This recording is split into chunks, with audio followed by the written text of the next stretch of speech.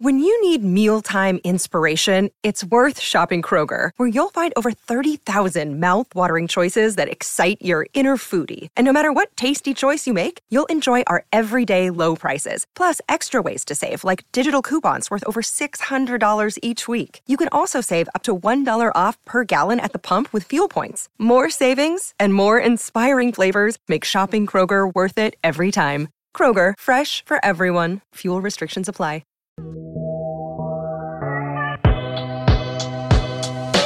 Heyo, welcome into the CHGO White Sox podcast, presented by DraftKings Sportsbook, America's top-rated sportsbook. Download the app today and use promo code CHGO when you sign up. Welcome into the CHGO studios. This is Studio A in the West Loop office of downtown Chicago. I'm Sean Anderson, the host of the CHGO White Sox podcast. You can follow me on Twitter at Sean_W_Anderson, and we have Vinny Duber back from Australia alongside. Still. You can follow him on Twitter at Vinny Duber. He's our CHGO White Sox beat writer. Herb Lawrence is still out for the week, but he's still texting me Yasmani Grandal stats, and he's still promoting our show. So he should take a break, obviously, but I think prerequisite for Herb, if he's going to text you about Yaz when he's not actually sitting in this chair, he needs to first be able to beat Yaz in a race, which he has not done yet. So I think there's a hotline for Herb to call.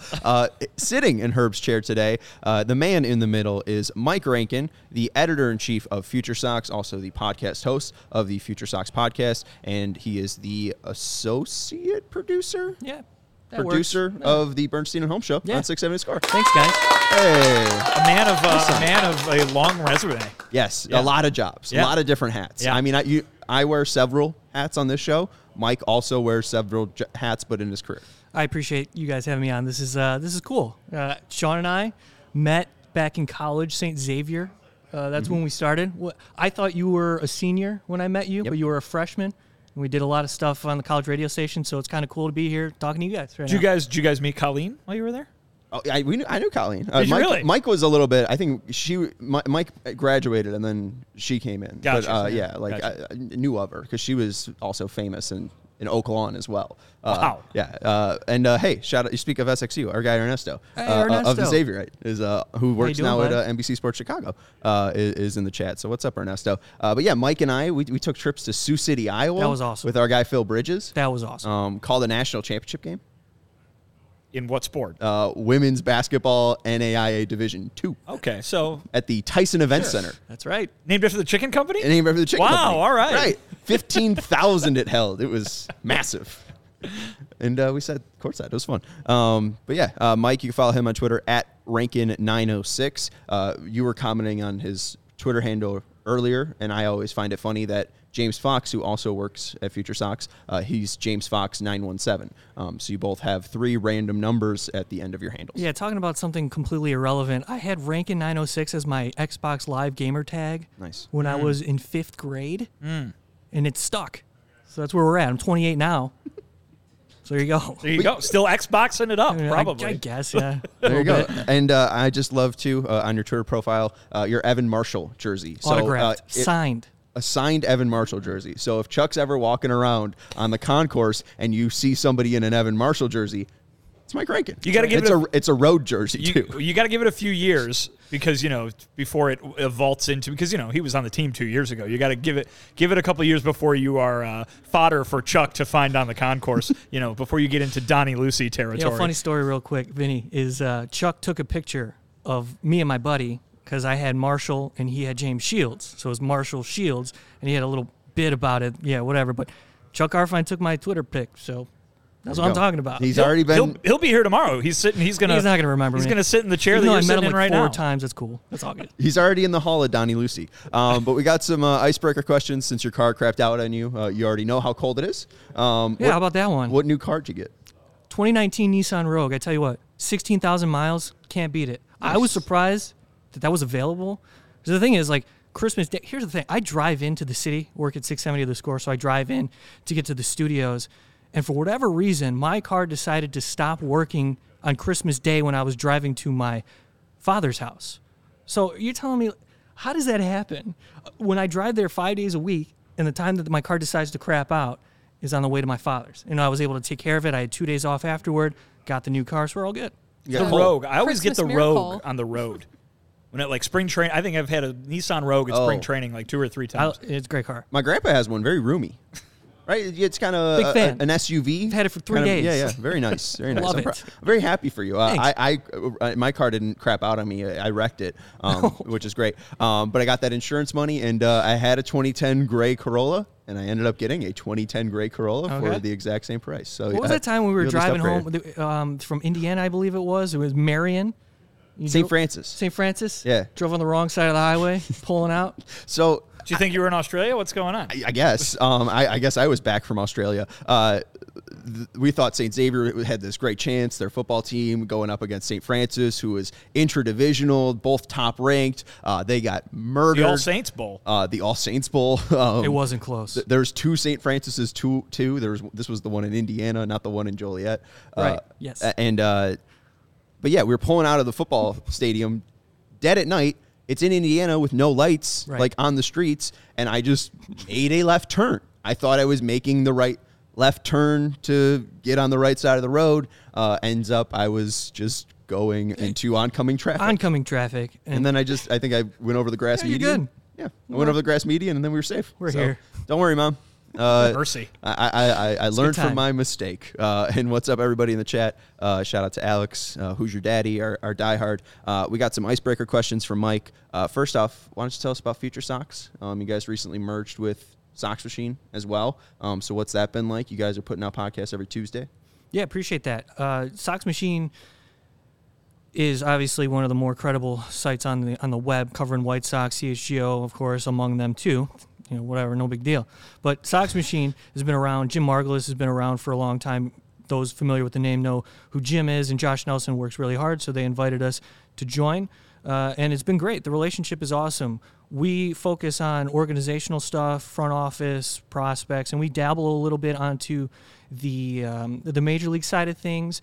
But really, it's just a result of how we cover the organization as a whole. So we're going to get into this soon, I'm sure, but some of the prospects that will debut in 2023, those who plan to be a part of, hopefully a World Series contender in the White Sox, stuff like that, we get into it. But yeah, Future Sox podcast releases every Tuesday, and we typically have, a guest or two come in. The last episode we published included Bill Mitchell, Baseball America. Definitely recommend the Prospect Hounds to check that out. Bill Mitchell is one of the more credible reporters out there, and he's covering the White Sox farm system this year for us. So it's been a great relationship, and I appreciate you guys plugging that. Yeah, of course. And a lot of great interviews. There was the one, who's the guy from Cuba? Phil?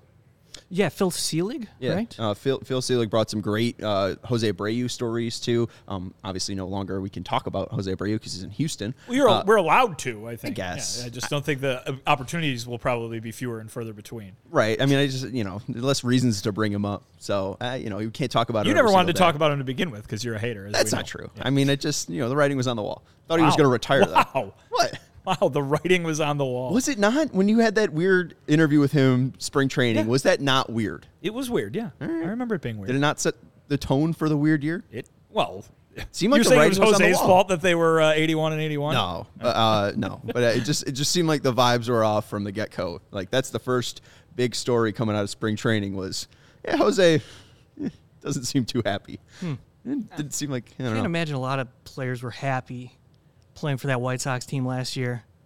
Just saying. I mean, Certainly not by the time the season was several months underway. Yeah. Absolutely. But in spring, Yeah, that's different. Yeah, that's a good point. during the multi-7+ game losing streaks. We've talked, though, yesterday to James Fegan. I know you have a little bit lengthier of a baseball career than James Fegan. You had some college playing times in your days. But we asked James what was the stance he imitated most. So, I mean, in your playing career, maybe even your younger days, if you had some, what stance were you imitating? it's more of a wiffle ball question, Man, really. that is a great question. I mean, I used to imitate, in the pony leagues, though, Joe Yeah. Creedy stance. I used to bust it out. I picked up a few things.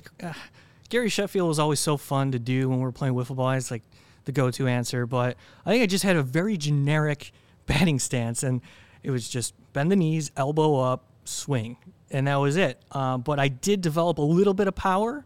That's because, like, when I was watching Alfonso Soriano take his big leg kick, and it's all timing, so I kind of adopted that. And then I got to tell you, I like confused myself. This is crazy that you bring. I haven't thought about this since it happened, but when I mimicked Soriano's stance. I was having success for a week because I was doing the leg kick and I was under control. And then I took a 2-day, I was off for 2 days. Came back and I was like, oh, I got to mimic Soriano. So I spread my legs as far as they can go in the batter's box, and I was seeing no power. I was hitting the ball like right into the ground. And I was like, what is going on? What am I doing? And it was just like, I guess my subconscious took over, changed my stance, and made myself worse. So ultimately ended up at St. Xavier. But that was following 3 years at the NAIA and JUCO level at Trinity Christian in Moraine Valley. So it was fun. Learning at the college level was super insightful to know what I'm talking about now, to help me understand what's going on at the plate and understanding what these players are going through. I was on a minimal scale, but humans, man, they have emotions and things go into their day-to-day performance and what they deal with. And last year, and this is onto the White Sox, Yasmani Grandal was dealing with a bulging disc in his back that impacted his season so dramatically that he couldn't move, and he definitely couldn't catch. So people were wondering where the power went, and he still was able to get on base because of how elite of a plate approach that he has as a hitter. So that's just one example of some of the things that kind of gets slid under the rug when you're trying to figure out and evaluate why a player is failing or struggling. I just think it's all fascinating when you get into the philosophies of everything.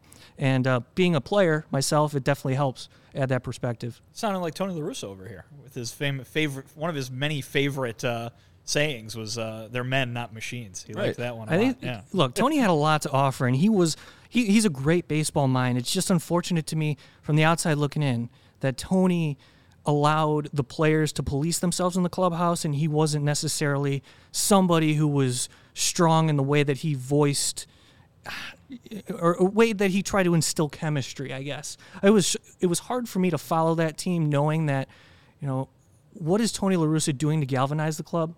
What exactly is his message in the clubhouse to the players that will allow them to believe in him or to help believe in what's going on the South Side? Because it just seemed like the players didn't want to get up and play. So hopefully now with Pedro Grifol and all the coaching changes, we'll see something different because too much talent on this team to see them finish at 500. I think it was mostly a situation of, because he talked so much when he first got here about how great of a job Ricky Renneria et al. Had done in establishing, that personality. I mean, hey, that 2020 season, they were fun to watch when they were standing in the dugout. They whether or not anything was going on in the field, they had that chemistry, they had that mentality that you're always looking for, and they had it a little bit into Tony's tenure. And I think maybe he never took it off cruise control because he didn't want to wreck it, and it kind of even when it steered off the road a little bit, nobody was able to kind of bring it back together. Right, and I mean, you even bring up the message, and we heard Miguel Cairo say it was the same message, just a different voice. So maybe even at the end of the day, I started paying a little bit more attention to English Premier League now with the World Cup gone. I still have a soccer itch, Vinny. I don't know what's wrong. Wow. Yeah, I can't. Who are you watching? Appointments What's your aren't team? working. I just been watching all of them since they started on Boxing Day. I woke up the 26th at 7 a.m. because my cat was waking me up, and then I couldn't go back to bed. So why not start my day with soccer? Wow! But it's been nice. But I've been noticing, or apparently managers. I will watch Arsenal, but are they managers? What are they? Okay, they don't last very long, right? They're about 3 years, and then most of them usually get sacked. So it just seemed like his time was up. It just Thanks, seemed like Lawrence. that line of communication just dried up a bit. But yeah, it's interesting to see what Grifol will do. Did you guys see that Craig Calcaterra ranked him as the 10th most handsome manager? So top 10, baby. We'll take that. Yeah. We'll take top 10 anyways. I want to ask you a little bit more about your baseball career, just a little bit. You've worked in independent baseball. You worked for the Windy City Thunderbolts, and then you are also out in the California Winter League. And that was really funny because Mike, I knew him for about a semester, and he was like, "Oh yeah, I'm gonna go to California. Bye." And then I just didn't talk to Mike for about 6 months. So what was that like going out to the California Winter League? Super. Oh man, it was so worthwhile being out there because I had room to just kind of do whatever I wanted to do, broadcasting, but also I just wanted to kind of be a journalist. Those to talk to people, learn the game, talk to scouts, players. I got so lucky because it's a pay-to-play league. over in Palm Springs, California. So beautiful. I got so lucky. Anyway, so I was out there, and I'm looking over the roster, recognized some of the names from the independent days, but then I came across Tyler Matzik. I'm like, wait a second. Tyler Matzik is the same Tyler Matzik? He walks in, and I'm like, yeah, it's Tyler Matzik. Former first-round pick, 11th round. 2016, 2017, he was a starter for the Rockies and was among their most consistent starters, and then he fell off a cliff, not literally, but it was because of a multitude of things, and I thought it was so interesting following his career path, if we can get into that quickly, because I talked to him. He had dealt with a lot of anxiety, and he was open and he was on the forefront of this too when it was happening. Like, he was sharing this publicly, but then he was telling me the stories, and it was just, for whatever reason, he couldn't get his mechanics consistent. He couldn't throw strikes anymore, and this was after, like I said, he had 160 innings in 2016, 2017, something like that. I mean, he accumulated 2014, 2015, 117 and 2/3, and then 2015, 22 innings pitched. So I was off on the years, but 2016, 2017 is when the issues started popping up, and he was let go from the Rockies, and then the White Sox actually took a flyer on him and then let him go. Anyway, when he was in the California Winter League, this was 2019, and he was looking to get his stuff back right. He was signed by the Mariners. It was invited to spring training, got cut, and then ultimately landed with the Braves and resurrected his career with Atlanta. And we saw his performance in the World Series. But with Matzik, what he was doing in the California Winter League was trying to get his fastball command down, and he just couldn't throw strikes. And this is a pay-to-play league, so guys like playing Division III or what have you were dominating Tyler Matzik. So you talk about the value of independent baseball. I think it's so fascinating. Max Scherzer had like a cup of coffee there, and Rich Hill, who's still pitching, just got $8 million. Got his Go Pirates, Vince Velasquez. There was he resurrected his career as well. I mean, it was like he found himself, figured it out. But the Tyler Matzik story is one of inspiration, because it looked like his career was over.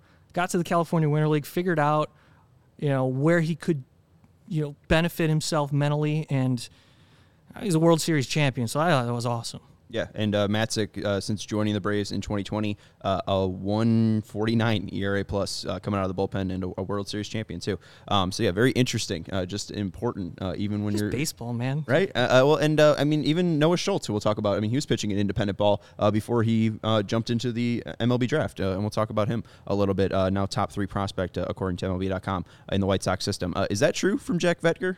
Was that what you were checking your text for? Is Adam Engel now a Cub? Nothing that I see yet, but that doesn't mean anything. All right, so that's why I try to slyly do it and not just read it on the show, because we have no idea. Hey, well, I don't know. I was just seeing if I can. They can all see it. You're the one with the people computer in in front of you. Yeah. That's true. I don't see anything. All right. Anyways, we'll take a break here, and then we'll ask Mike about the prospects coming up in the White Sox organization. But when you are going to be betting on college football this week, the fans, the tradition, the glory, there's nothing more thrilling than college football. It's bowl season, and the action is far from over. My go-to for betting is DraftKings Sportsbook, one of America's top-rated sportsbook app. I have money on UCF Duke. I think that game's over, but I also like the under in Ole Miss Texas Tech tonight, and you can also get a 33% live profit boost on betting the Texas Tech Ole Miss game. So right now, when new customers place any $5 pregame moneyline bet on a college football team to win, they get $150 in free bets if they do. Plus, everyone can combine multiple bets for a bigger payout with DraftKings same-game parlays. So download the DraftKings Sportsbook app now. Use code CHGO, and new customers can place a $5 pregame moneyline bet on a college football team to win and get $150 if your team does. That's code CHGO, only at DraftKings Sportsbook. Minimum age and eligibility restrictions apply. See show notes for details. And then we also got to let you know about Pins and Aces. Mike, do you golf? Yes. You like golfing? I like golfing. All right. I mean, you can't golf right now. It's too cold. Well, it's supposed to be like 50 coming up. Wouldn't the links be frozen? They call it the links, right? Wouldn't they be frozen? Yeah, I'm sure it's fine. All right. Well, you should check out Pins and Aces. They're the official golf apparel partner of CHGO. We love our Pins and Aces gear and get tons of compliments on and off the course when we are wearing them. They are a family-owned golf and apparel business, and they make amazing polos, hats, golf bags, and even our favorite, Mike, you got to hear this. It's a very innovative product. We've talked about not only its usage for golfing, but also train cars possibly, concert going. It's a beer sleeve that holds up to 7 beers. Beers? beers. So if you are looking to keep your drinks cold the entire round, check out pinsandaces.com and use code CHGO to receive 15% off your first order and get free shipping. That's pinsandaces.com and use code CHGO to get 15% off your first order. Mike, let's talk a little about the prospects that you guys cover over at Future Sox. I think Oscar Colas and Colson Montgomery are the two big ones, and also the Ingle News, fake news. So the two journalists with me would probably not like me spreading misinformation. It's why you don't read it on the air until you see it online. I learned a credible source. Jack Vedker, you're not credible. All right, no, he pumped you. He wins. Yeah, he got you. He won. Yeah, you're spreading misinformation, and it's not good, guys. Come on. So, anyways, sorry to spread that. Adam Engel is not a Cub yet. But let's talk a little bit about Oscar Colas first. Engel obviously non-tendered, opening up a roster spot. What do you think about their plan to push him out opening day as their right fielder? Well, you talked to Fegan yesterday, and he talked about the way included Romy Gonzalez. Jose Castro is working with them 3 days a week. Well, yeah, I think it was Chris Johnson, Jose Castro, and Mike Tozar all live in Miami, along with Romy Gonzalez and Oscar Colas, so they've been able to work together about 3 days a week. Yeah. So I thought that was fascinating, and the way that they approached this offseason was also interesting as well. Talk about their decision not to bring back Danny Mendick, as well as their decision, you mentioned Adam Engel, and they didn't really add outside of Andrew Benintendi. So, Leury Garcia, Luis Robert, and Benintendi, along with Eloy Jimenez, is your outfield projected plus Gavin Sheets. But that's not enough. But it also suggests that Oscar Colas has a lot of belief within the organization. And I think a guy with experience in the past playing in Japan for the Cuban national team, and also somebody who is demonstrating that he has a lot of tools that will translate to the bigs already. And he's an older guy, like an older prospect, and finally he got his first full season stateside. And to hear that, one, the organization is interested in development and see a future for this player, is one of the top international signings 2 years ago, as well as, their dedication to working with him this offseason. I'm curious how his spring goes, because I think, Vinny, I don't know what your feel is, I think Oscar Colas makes the opening day roster. But if he doesn't, it's okay, because they do have Gavin Sheets and the depth with Leury Garcia if necessary. But I believe they kind of structured their offseason plan knowing that Oscar Colas is going to be a part of this for at least 400 plate appearances this year. Yeah, let's put it this way, I don't think they can lose from the standpoint of Colas and his readiness, right? They can take him to spring training and see, all right, is he ready to go? And if he has a great spring, he can be their starting right fielder. And if he has a mediocre to bad spring, he can go to AAA and get at bats at Charlotte. There's no downside for bringing Colas to spring training and putting those stakes on there for him, because either way, you get to keep him and keep developing him. The question I have is, can they lose in terms of right field on the big league roster? Because if Colas does not go to the majors to start the season, does Gavin Sheets work as your everyday right fielder, or a platoon with him and Leury, let's say? Does that work as your everyday right field solution in a season when you're trying to win the World Series? And I say this about every position. I'm going to continue to say it about second base. Those guys could work out fine, but that's a tough bet to make with one of your positions on the field. They plugged a big hole with Andrew Benintendi in left. They don't have to worry about kind of piecing that together in left, but there's the possibility that they're still going to have to do it in right field, and right now it looks like they're still going to have to do it at second base. That's 2 of your 9 everyday spots on the field. I would think you would want a bit more certainty there. And if they are certain that Colas is going to be ready, that he is going to have a good spring and earn that everyday spot and do well, then more power to him. But I think that you say that there's depth there. There's depth. I don't know if there's starting caliber depth for right field past the idea of Colas being good at the major league level. Yeah, and that's what, Sean, that's what the White Sox are dealing with right now. They put themselves in this situation, and I go back to 2019. They acquired Nomar Mazara. Mm-hmm. Well, there were so many positions of need that we're still dealing with here. Second base, right field.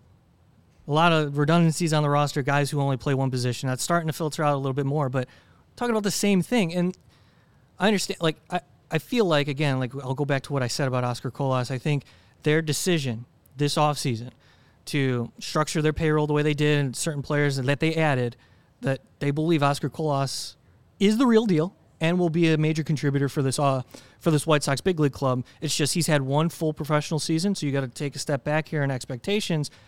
The skill set is there, though. They're really excited about his arm. He can definitely play right field. He's got pop, and we'll just see if he's overwhelmed by major league pitching that he'll see for the first time in his career. I got more Colas thoughts, but since you bring up 2019, you bring up Nomar Mazara. I remember when that deal happened, I didn't tweet about it. I didn't tell Les Grobstein about it. Yeah. I was working the overnight show, and Mitch Rosen got mad at me that I wasn't spreading the news about Nomar Mazara. I got it right. That guy didn't do anything. It wasn't huge news. All right, Nomar Mazara didn't do anything. Well, he was their starting right fielder. They went out and got a starting right fielder. No, they didn't. They got Nomar Mazara. Tried certainly, but they tried. Sean, I was there. I was at the winter meetings. I remember this happening. Well, maybe they tried with Nomar Mazara. They tried with Adam Eaton, and then they got AJ Pollock to play left field, and then they got Andrew Benintendi to play left field. So they just kind of stopped addressing it. I think there has to be certainty with Colas because it's clearly the best option. Like, what are the negatives? Because I see some of the TrackMan data that Fangraphs has. His max exit velocity would be second on the team behind Luis Robert, and his average exit velocity is around Luis Robert's at 89. So, like, is the power already major league level, and is it just about making those adjustments to major league pitching for Colas? Because, I've even read stats that he's not going to do well against lefties, but, his numbers showed that he was able to make a lot of contact versus lefties. Yeah, it's interesting because the White Sox are suddenly left-handed heavy, on their 26 man at the moment. So that's kind of interesting to see how Grifol wants to play that out. And if he does want to play Eloy in left field at all, I know he said that he's willing to work him out there. But with Colas, are you taking the pressure off of him? And that's my point, is just allow others fill the lineup and not – if that's the route that they're going to take and commit to Colas, I want him to play every day. But if he's overwhelmed, then you can understand why they would play Eloy there in left and then move Benintendi to right. Oh, man, Benintendi in right field, that can't happen. So I'm just going through this in my head. But the question that you asked, Sean, is how is he going to adjust to Major League pitching? And at this point, the swing and miss, we don't know. MLB has a book on everyone, and they pick up quick. So that's it for me because he's shown everything he's needed to show in AAA.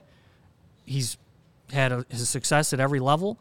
I mean, the power is really encouraging. I think that's something that White Sox fans should definitely be excited to see, how it translates to the big league club. Because when he makes contact, it's loud. It makes a loud noise. But defensively is something that I think people are underrating in his game. He played center field in the minors. So, that tells you all you need to know about his range and his ability to do that. From all reports, at least at an average level. It's fine. You can play center field at the AAA level, fine. I'm not going to say he's going to play center field in the big leagues. I think there's probably better options there. But strongest Luis Robert comes to mind. Yeah, right. Outside of Luis Robert Jr. Yeah. So it's outstanding arm, can get by in right field for you without question. It's just, can he adjust to Major League pitching? And that's the only question left. Well, and the arm really is my least biggest question about him because he used to pitch over in Japan. Right. He used to throw 95 on the mound. So I would hope he had a good arm, at least better than Andrew Vaughn. So I think it's exciting. Hopefully the pitch selection is there. I'm not afraid of letting him swim. Colson's got a little bit of time. He started touching deeper waters in Birmingham a little bit later. I first want to ask you about Project Birmingham. When they announced this project and they were going to put Colas and Montgomery and all of their stars in one spot, covering the Sox, what did you make of this move from a organizational standpoint? I thought it was ambitious, and I also thought it was opportunistic because a lot of the players that were sent to Project Birmingham were around the same level of development, and they were around the same age. They're younger. They're playing up to their competition. For example, Christian Mena, I believe, was pitching against players who were 4 years his superior, so that was really interesting. But it's the organization's way of challenging who they believe are their future, and also hey, this is what you can anticipate moving forward because we're going to be aggressive with you. We believe in your skill sets, so we want you to have a taste. A lot of low-pressure situations. They didn't have to play every day because it was September. The roster was loaded. So it was just an experiment, right, a project. Well, I don't think there was a lot of negatives that came with it. Outside, like if you look at the stats, it's awful. Almost outside of Luis Mieses, everybody struggled. But guys like Christian Mana held their own.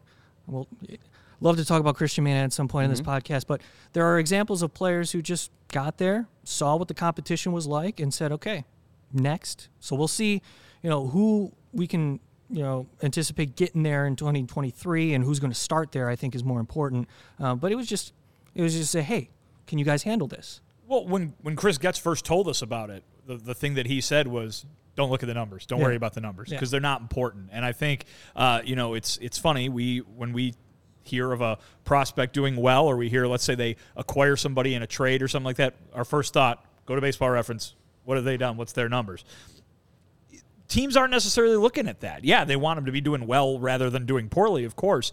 But remember, this is player development, and it's about getting guys' skill set ready for the major leagues far more so than it is, all right, you've hit 300 at AA, you're going to AAA. You've hit 300 at AAA, you're going to the majors. It's far more about what they see from a physical standpoint, and obviously there are numbers that go along in that. But there, all the alphabet soup numbers that you always talk about, Sean, are far more important than the stuff that you'd look at from a what did he do in his plate appearance against pitcher X kind of thing. So, if it's about player development, send all your player development resources to one spot and coach these guys up every day rather than for little stretches at a time throughout the season. It makes a lot of sense, and you almost wonder, is there a future where that kind of thing is more common throughout baseball, and maybe the minor league system in general bends to facilitate that in an easier way. Right. Well, it'd be very interesting if the White Sox are trendsetters, if they do this again, or if other organizations end up doing this. But just to go into the numbers part, like you bring up Christian Mana, and I think he's a great example, just because the age difference for him at that level was about 5.5 years, which is crazy. And you look at the numbers, and I think people would see like a 6.30 ERA as eye-popping. But what I really care about is 13 strikeouts in 10 innings and only 1 walk. And that's the thing, is like the stats don't matter. I don't care how many earned runs he gave up, but he was challenging guys. He wasn't letting guys on base with free passes. And that's a major league talent. I mean, we even see Dylan Cease, the White Sox. Happy birthday, by the way, Dylan Cease. We see Dylan Cease's biggest struggle. Is he watching? Dylan watching? He was always watching. He loves you. I mean, you guys have mustache. Well, he doesn't have it yet. Going to have a talking with him at spring training. Stern talking. But like Mana challenged guys. He wasn't afraid of that opportunity, and Cease's biggest struggle still is walks and free passes. And if you can limit that when you're 19, then you don't really have to worry about, if you can get your control down early, I think that's going to be a huge platform for him to jump off, and he just turned 20. And Christian Mana, right? I'm a big fan of Christian Mana. He's going to pitch in his age 20 season next year, and the scouting report on him, you'll just look at we're talking about numbers, look at his 2019 and look at what he did in single A. It's unbelievable as a 19-year-old. And that is largely because he had a devastating breaking ball that fooled a lot of these young, hitters who are in their first year of professional baseball playing at low and high A, and that had to change. And he was also somebody who threw 91-ish at the time. So you have a 91-mile-an-hour fastball as a starting pitcher, it's not gonna do you any good once you get to the higher levels. However, he added weight. This already, like by the end of this year, we're getting updates from Bill Mitchell of Baseball America. I want to credit him for this information. Added weight, added velocity to his fastball. So now he's sitting mid-90s with his fastball, and he's incorporating that more than he did during the season, because he had all of his success by getting guys out with his breaking pitch. And then James Fegan, another shout out to Fegan, wrote a piece that he would in full counts or in 2-strike counts and whatever, he would always go to his breaking ball because that was his pitch. So as a 20-year-old, probably starting in AA Birmingham, this is a player that I think Sox fans should have on their radar. You're definitely monitoring what the pitching depth in the farm system looks like, and that's at the top of my list outside of Noah Schultz. Is pitching depth. Is Christian Mena. Christian Gotcha. Mena outside of Noah Schultz. Well, I started asking the question about Colson. We'll get to Schultz in a little bit, and I know you wanted to talk about the pitching depth also. But the title of the podcast is Colson Montgomery, should he be untradeable? Rick Hahn at the winter meeting said they're open to anything. When asked about top prospects, he said, we're open to anything. Do you think that they should be with Colson and, him being a first-round pick for this organization just last year? Boy, I think the White Sox love Colson Montgomery. Not that he's untouchable. I just think the White Sox value him too much to let him go because I think he's the future shortstop. I'm kind of unsure about Tim Anderson's status.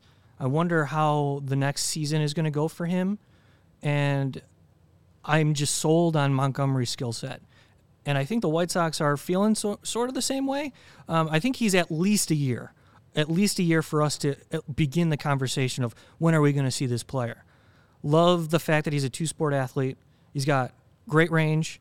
His feet keep him under control, and the scouts are saying that he can stick at shortstop.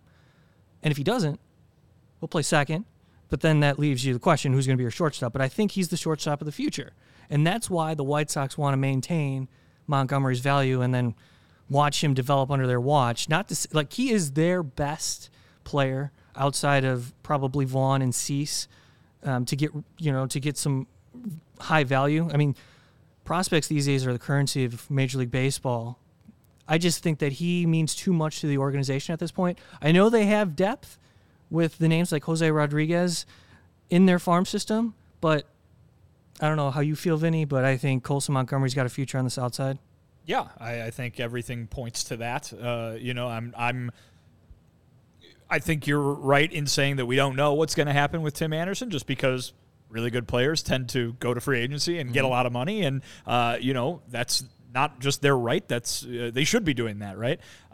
Who knows if Tim Anderson is going to be the kind of guy that the White Sox want to invest what will surely be the largest contract they ever hand out when his free agency comes along in a couple of years.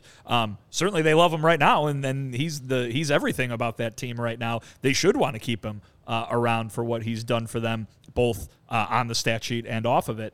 But, yeah, Colson Montgomery is their number one prospect, I think, probably far and away, right? He's a top 100 prospect, I think, ranked at 57 right now in Major League Baseball.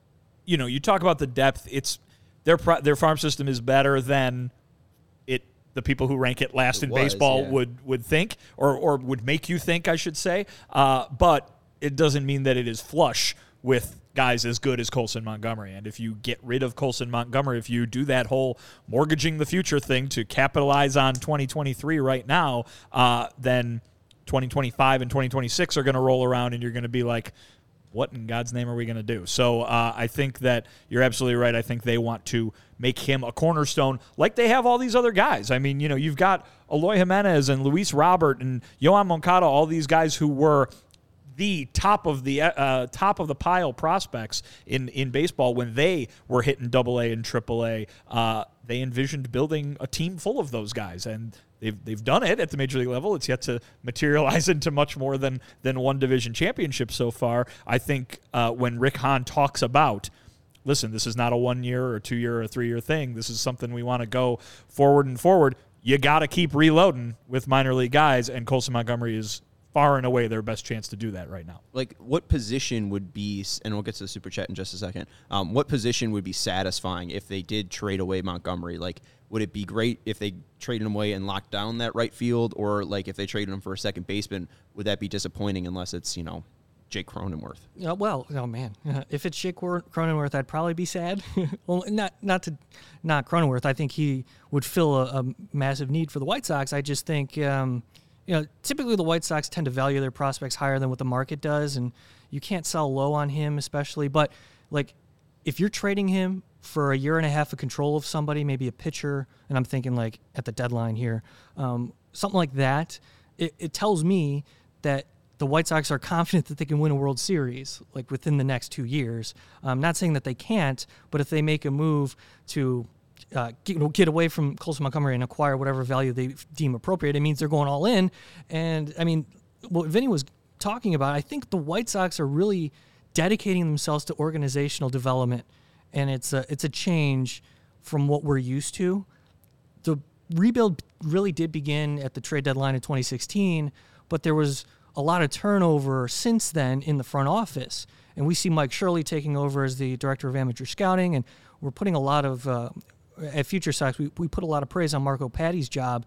The value of Marco Patti in the international market is something that I think is propelling the White Sox to the next level. And again, like in the press conference, Pedro Grifol wanted to talk about, what was it, the new medical advancement that they have, the unique biomechanical stuff that they're doing within the organization, and Rick Hahn was like, not yet. But those are the things that are happening. They didn't hire a biomechanical engineer and all these analytical phases of the development, and the way that they budget their money, and they try to win in a way that Jerry Reinsdorf feels it's appropriate in his mind, I think a part of that is dedication to the organization and valuing the prospects that they have within. Because, in the past, you're trading guys like Trace Thompson. That was probably that was probably the best prospect that they gave up among all of the players that they traded outside of Tatis Jr. Now we're starting to see Connor Pilkington. We're going to get used to seeing him in Cleveland.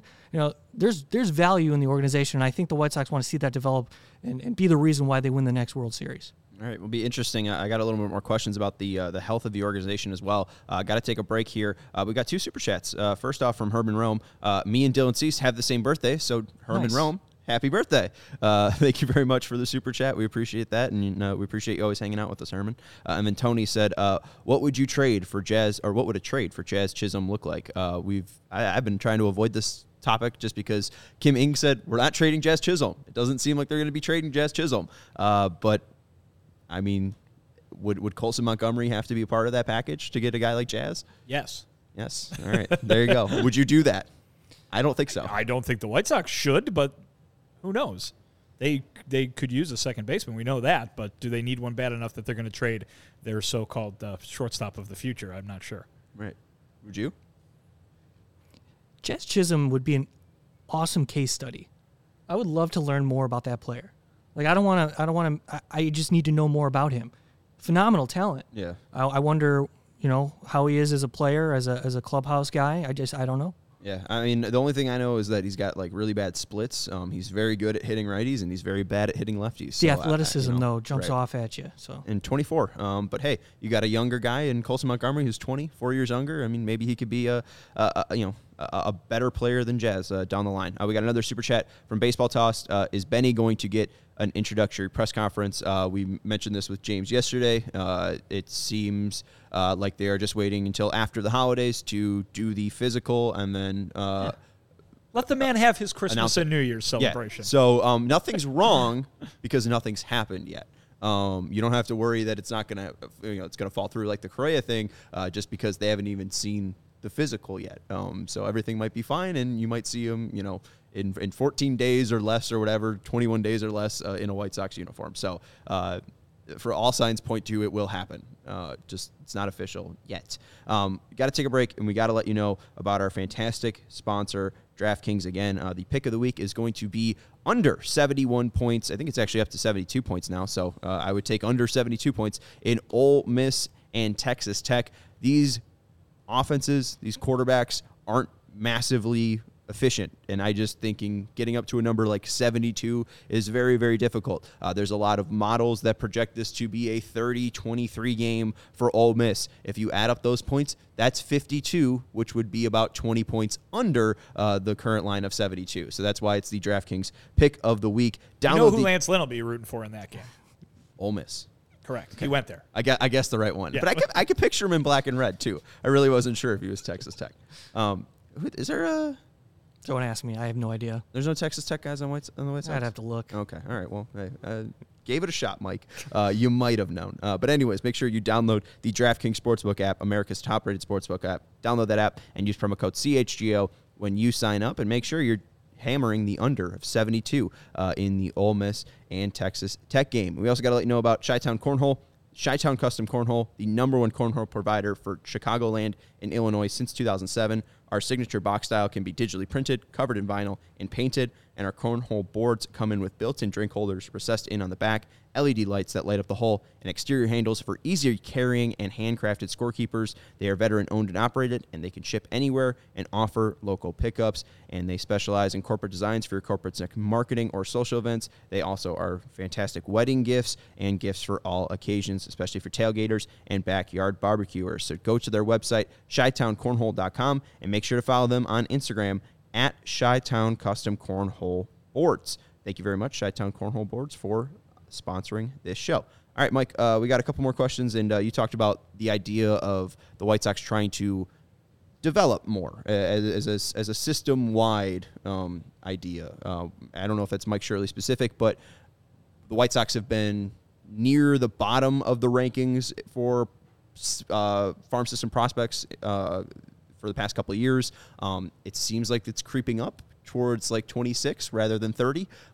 Is the health good of the prospect, the farm system right now? Is it improving? I mean, what's the current health of the farm system? Yeah, it's a good question. And I think it has a lot to do with the fact that the White Sox don't have a lot of major league ready talent. A lot of their value comes in those who are, in AA, single A, first full professional seasons. And I think that matters. However, the White Sox have taken an approach in the draft that I like. They got Noah Schultz. The first time that I've ever seen the White Sox pick a prep pitcher in the first round at 26. And the year before that, they went Colson Montgomery. And then the year before that was Garrett Crochet.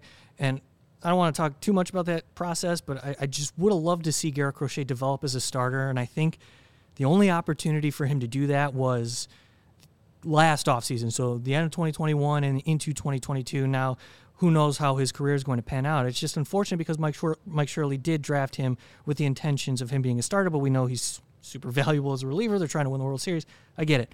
But last draft, Sean and Vinny, they dedicated a lot of their resources to pitching, and that's something that I'm encouraged by because, over the last couple of drafts, some of their pitching depth hasn't necessarily materialized as the White Sox had envisioned them developing at a pace. Like they were struggling in several areas with strike throwing. Andrew Dahlquist, to be specific in that regard. Jared Kelly, another example of someone who struggled. But the health of the organization, I think, is at its best since they, graduated the Michael Kopechs and the Luis Roberts of the world in their organization. So I'm excited. I'm honestly excited about the development this year because if you look at the top 10 according to Baseball America, a lot of these players on the older side should be taking a leap to like Norge Vera is an example of somebody who needs to throw more innings but is close to the bigs already because of his skill set. He just needs to build a rapport. And others that we can get into, and Jose Rodriguez and Brian Ramos, those are two examples of players already on the 40-man. They need more development, but it's just we're close, the White Sox are. They're close to getting their major league talent, but they just need another year of development. So it's good to see. Finally, there's a plan in place, and you can never have enough pitching, and you can never have enough shortstops, and the White Sox have a plethora of that at this point. So, what was the biggest issue with the farm system last year? I feel like Charlotte was just lacking starting pitchers. It's awful. Is that still an issue? Is that a large issue for this organization, or do you think they've done enough in the drafts to kind of build out that pitching staff? Well, Charlotte's still going to be a question mark. I think they're going to have some fillers, non-serious options to fill out that rotation because that's what they did, and it was just the worst pitching staff imaginable. But we're going to see Jason Billis and Sean Burke. Those two are probably next in line outside of Davis Martin to make an impact at the big league level. Davis Martin, Texas Tech. Yeah. There you go. And nice. Caleb Freeman as well from Alex Rude. Davis Martin versus Lance Lynn. There it is. I would take Lance Lynn in a fight. What about in checkers or something? I would take Lance Lynn. He seems savvy. He's got kids. Kids are good at checkers. Yeah, I think the fact that he can throw 5 pitches, he's thinking how to beat somebody already. I think he's got that mindset. Anyways, what were you saying? What? No. Yeah. So just we say that to Sean all the time. AAA pitching, Jason Billis, Davis Martin, and then Sean Burke. Sean Burke is a guy who completed his first full professional season last year. High draft pick out of Maryland in 21. Somebody with a developed repertoire and somebody who, with his college experience, figures to kind of progress quickly in the system. And I think he will, and I think he'll make the 40-man roster at some point if they need depth, because they got their 5 plus Davis Martin, and I'm not really sure what else is happening there with the rotation. Yeah, I mean, like again, if the season starts tomorrow, kind of thing. Yeah, they're set 1 through 5, and Davis Martin's there to probably do what he did last year. But who do you call on if you need number 7? Right. And I think right now it's Jimmy Lambert, right? I mean, and maybe it's only for a few innings at a time, but I mean, that's what it's got to be right now because that's who you have. I'm sure I would be willing to say that this is going to happen. They'll sign at least 1 or 2 more guys to Johnny Cueto type deals before spring training is over. Absolutely. It's a question of threading the needle and finding the guy who's willing to go to Charlotte or willing to pitch out of the bullpen a little bit until they're needed, if they're needed. Right, and it seems like the hot stove is dying down. It seems like most of the bigger deals are getting done, which will probably lead way to some of those smaller and minor league deals getting signed. I do want to – you brought up Garrett Crochet. If they sent him down to start in Double-A, is it too late? Can he start with rehabbing from Tommy John and try to build up as a starter, or do you see him starting in the bullpen in 2023 and starting with the 26-man roster in 2023?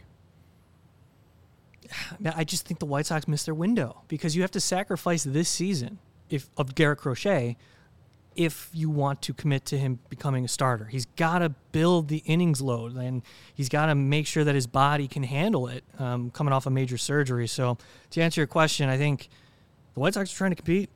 Garrett Crochet throws 99 when he's healthy. I think he's going to be in the White Sox bullpen, and that's that. Unless they move him, then another organization can take on that project because I think he would translate pretty well as a starter. I think he would take some stuff off his fastball and incorporate his 3-pitch mix well. It's just I don't see it happening with the White Sox at this point. Yeah, I mean, I talked to him toward the end of the season, and he thinks it can happen. He wants to be a starter, unsurprisingly. Hey, Jimmy Lambert wants to still be a starter for what it's worth. But I think you're dead on in that it's just he's too valuable as a bullpen arm. And listen, they've got a lot of bullpen depth. They could. Well, they have 2 lefties in Bummer and Diekman.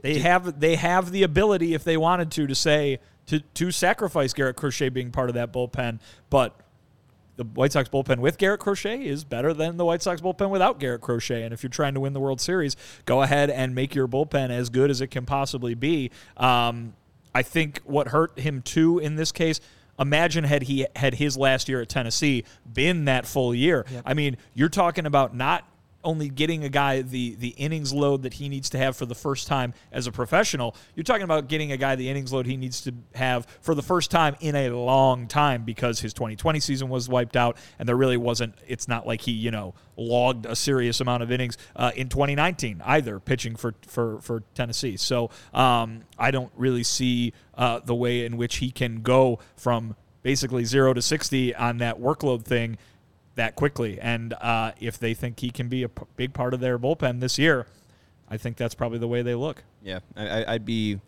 it's definitely going to be a fascinating storyline to follow because, I think, if he starts in the minor leagues, it kind of signals what's going to happen. But unless it's rehab. Yeah, and I would say that it should not surprise anybody if he's, not on the opening day roster because he still needs to, do that thing where he stays in Arizona for a couple of weeks just to make sure he's 100% healthy. It's a guy coming off Tommy John. It's not like he can. It's not like he was pitching at the end of last year or anything like that. So that certainly is something that can happen. I don't think anybody should be surprised if that's the outcome. But we heard. I talked to both Garrett and Rick Hahn about this at the end of last season, and it seems like the White Sox think that if he's a reliever, the chances are better that he could start earlier in the season versus if he's a starter, you're probably looking at further down the line. All right. Very interesting to see, though, what will happen with Garrett Crochet. I got one more pitcher question, and then we'll get to these super chats from Baseball Toss and Stefan Bardo. Kopech in 2022.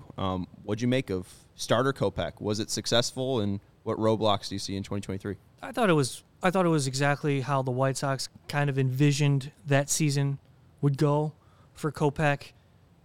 You're talking about a guy who's been away from the game for 2 seasons, and I thought he pitched admirably in a lot of his starts. He competed Didn't have the innings base that I think many Sox fans would like to see, but given the context of his situation, it's so unique that I think you should be satisfied. I don't want to tell you how to feel, but I think just given where it is in Kopech's career, I think that was a great first step in what we can expect into this season. And it's unfortunate that he had the knee injury because it matters so much in his delivery, and I wonder how much the pitch clock is going to impact his value and the way that he works. He wants max effort, on almost every pitch. So curious how that's going to affect the game in general. But I was very encouraged to see Michael Kopech pitch as late into the season that he did. Yeah, I mean, I think the biggest silver lining that anybody can take of him reaching the number of innings that he reached was he didn't run out of gas. It's not the entire year before spring training. We were talking about, well, how long is he going to pitch? How many innings? How are they going to manage him so he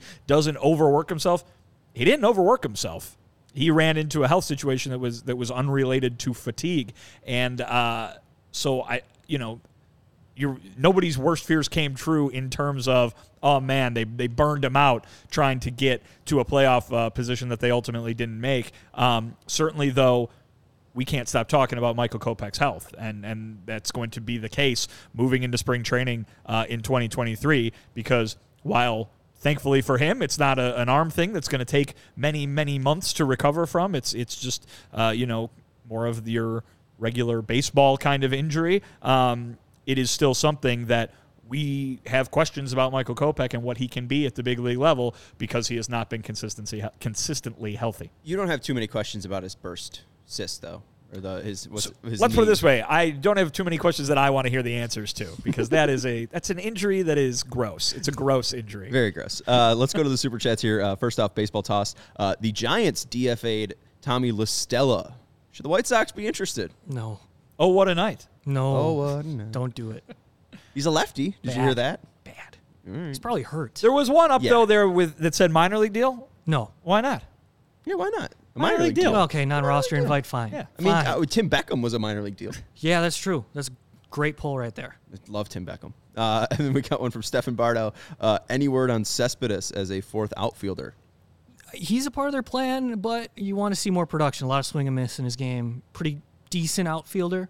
Seems toolsy, but very raw. He's still got. I want to see the consistency at the plate. The strikeout to walk ratio is jarring. A lot of swing and miss stuff, but he's got great pop. So he's athletic, but I just don't see his ceiling might just be a bench outfielder. Yeah, I don't see a ton from him. I mean, maybe he can be a pinch runner with the new rules. I'd love to see him in person at spring training. I would love to see him on the field. It's his body isn't. He's not Yolky big. He's short. Not 6'3". Yeah, he's short. 5'9" and 160. I mean, we talked to him. We talked to him at spring training last year, and he had that stretch where he hit 3 Cactus League homers in a row or something like that. He's a short guy. He's a short guy. And then we got some quick ones for you. Brian Ramos or Jose Rodriguez? Who would you rather have long term? I think I would lean more Rodriguez, but it seems like Ramos is more favored. Brian Ramos has he's added weight. He's 6'3". So I was concerned a little bit about his frame because his value is in his bat, and he's also improved defensively. He's probably on the brink of becoming a top 100 prospect. And Jose Rodriguez, meanwhile, plays the middle infield, lankier, and has a lot of swing in his game. Not necessarily swing and miss, but he's very aggressive, which is encouraging. But he's capable of stealing 30 bags a year.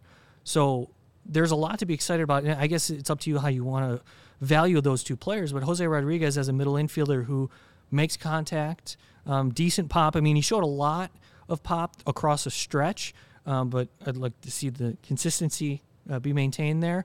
Brian Ramos, I think, has overall better upside, a lot of power. And like I said, if he can stick at third and maybe play a decent second base, that's a big leaguer. Well, and young, too, still, 20, right? Right. Yeah, so, I mean, just Colson, Jose, and Brian, all 20. And then Lenine, Romy, or Yolbert, if one had to start in 2023 at second base, who would you pick? Romy. I think Romy's more developed and ready.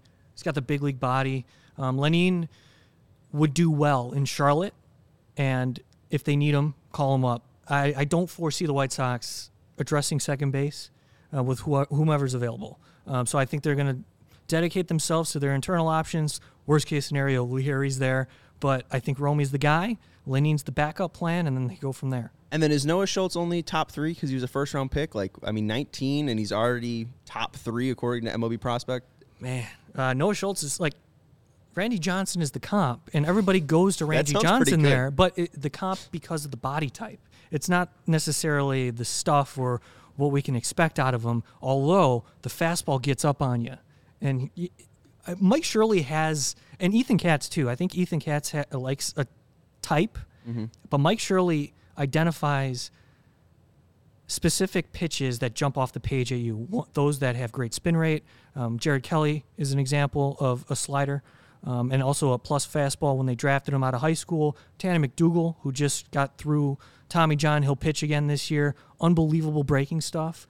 Over 3,000 RPMs, I think, on that pitch that, convinced the White Sox that, they signed him out of high school, and he signed to play at the organization. That doesn't always happen. But there's a type here, and Noah Schultz fits. Paulette's curveball. Peyton Paulette is a guy that should have went in the first round had he pitched, but he missed the season due to Tommy John. Jonathan Cannon has a 4-pitch repertoire. That's somebody who can fly through the system, who's a starter, which is exciting. Norge Vera, somebody that we mentioned earlier, not to rattle off all these names, but the upside at this point, unfortunately, might be a back end of the bullpen guy, but they liked him because of the explosive pitches that he showcased in the Dominican. And back to your Noah Schultz stuff, a question. Chris Getz mentioned that when Schultz pitched on, I think it was the rookie field in Arizona, he faced the Dodgers, and the Dodgers dugout was excited whenever a player made contact to Noah Schultz's offering. So he's got unbelievable separation in his stride, and the ball gets on you so quickly, and it's like, I can't wait to see him pitch. I want to see him pitch in person, because what I hear is, through the roof, and all this optimism reigns, but White Sox may have got something there in Noah Schultz. Yeah, it's interesting. I mean, they might have hit 2 massive gems in Colson Montgomery and Noah Schultz back to back. That's Vinny Duber. You can follow him on Twitter at Vinny Duber. He's our CHGO White Sox beat writer. I'm Sean Anderson. You can follow me on Twitter at Sean_W_Anderson. Ravi's right. We got 127 people watching and only 28 thumbs up. So make sure you are liking the video. And thank you to Mike Rankin for joining us on this episode. Again, make sure you check out the Future Sox podcast. You check out, is it still FutureSox.com or is it just all on SoxMachine.com? Type in FutureSox.com. It'll take you to Sox Machine. There you go. And then also make sure you're listening Monday through Friday. Now it's what? 10 to 2. 10 to 2. I was going to say 9 to 2. It's nice. Only 10 to 2. I mean, it's a little less. You can check out the Bernstein and Home Show where Mike and Ray Diaz produce. But thank you, Mike, for joining us. Thank you to Sarah for producing the show. And thank you, everyone, for hanging out with us in the chat. Alex, Ravi, JJ, we appreciate it. And we will talk to you tomorrow with our year in review show with our Chuck Garfine, going to be joining us at 4 p.m. So make sure you stay tuned and go White Sox.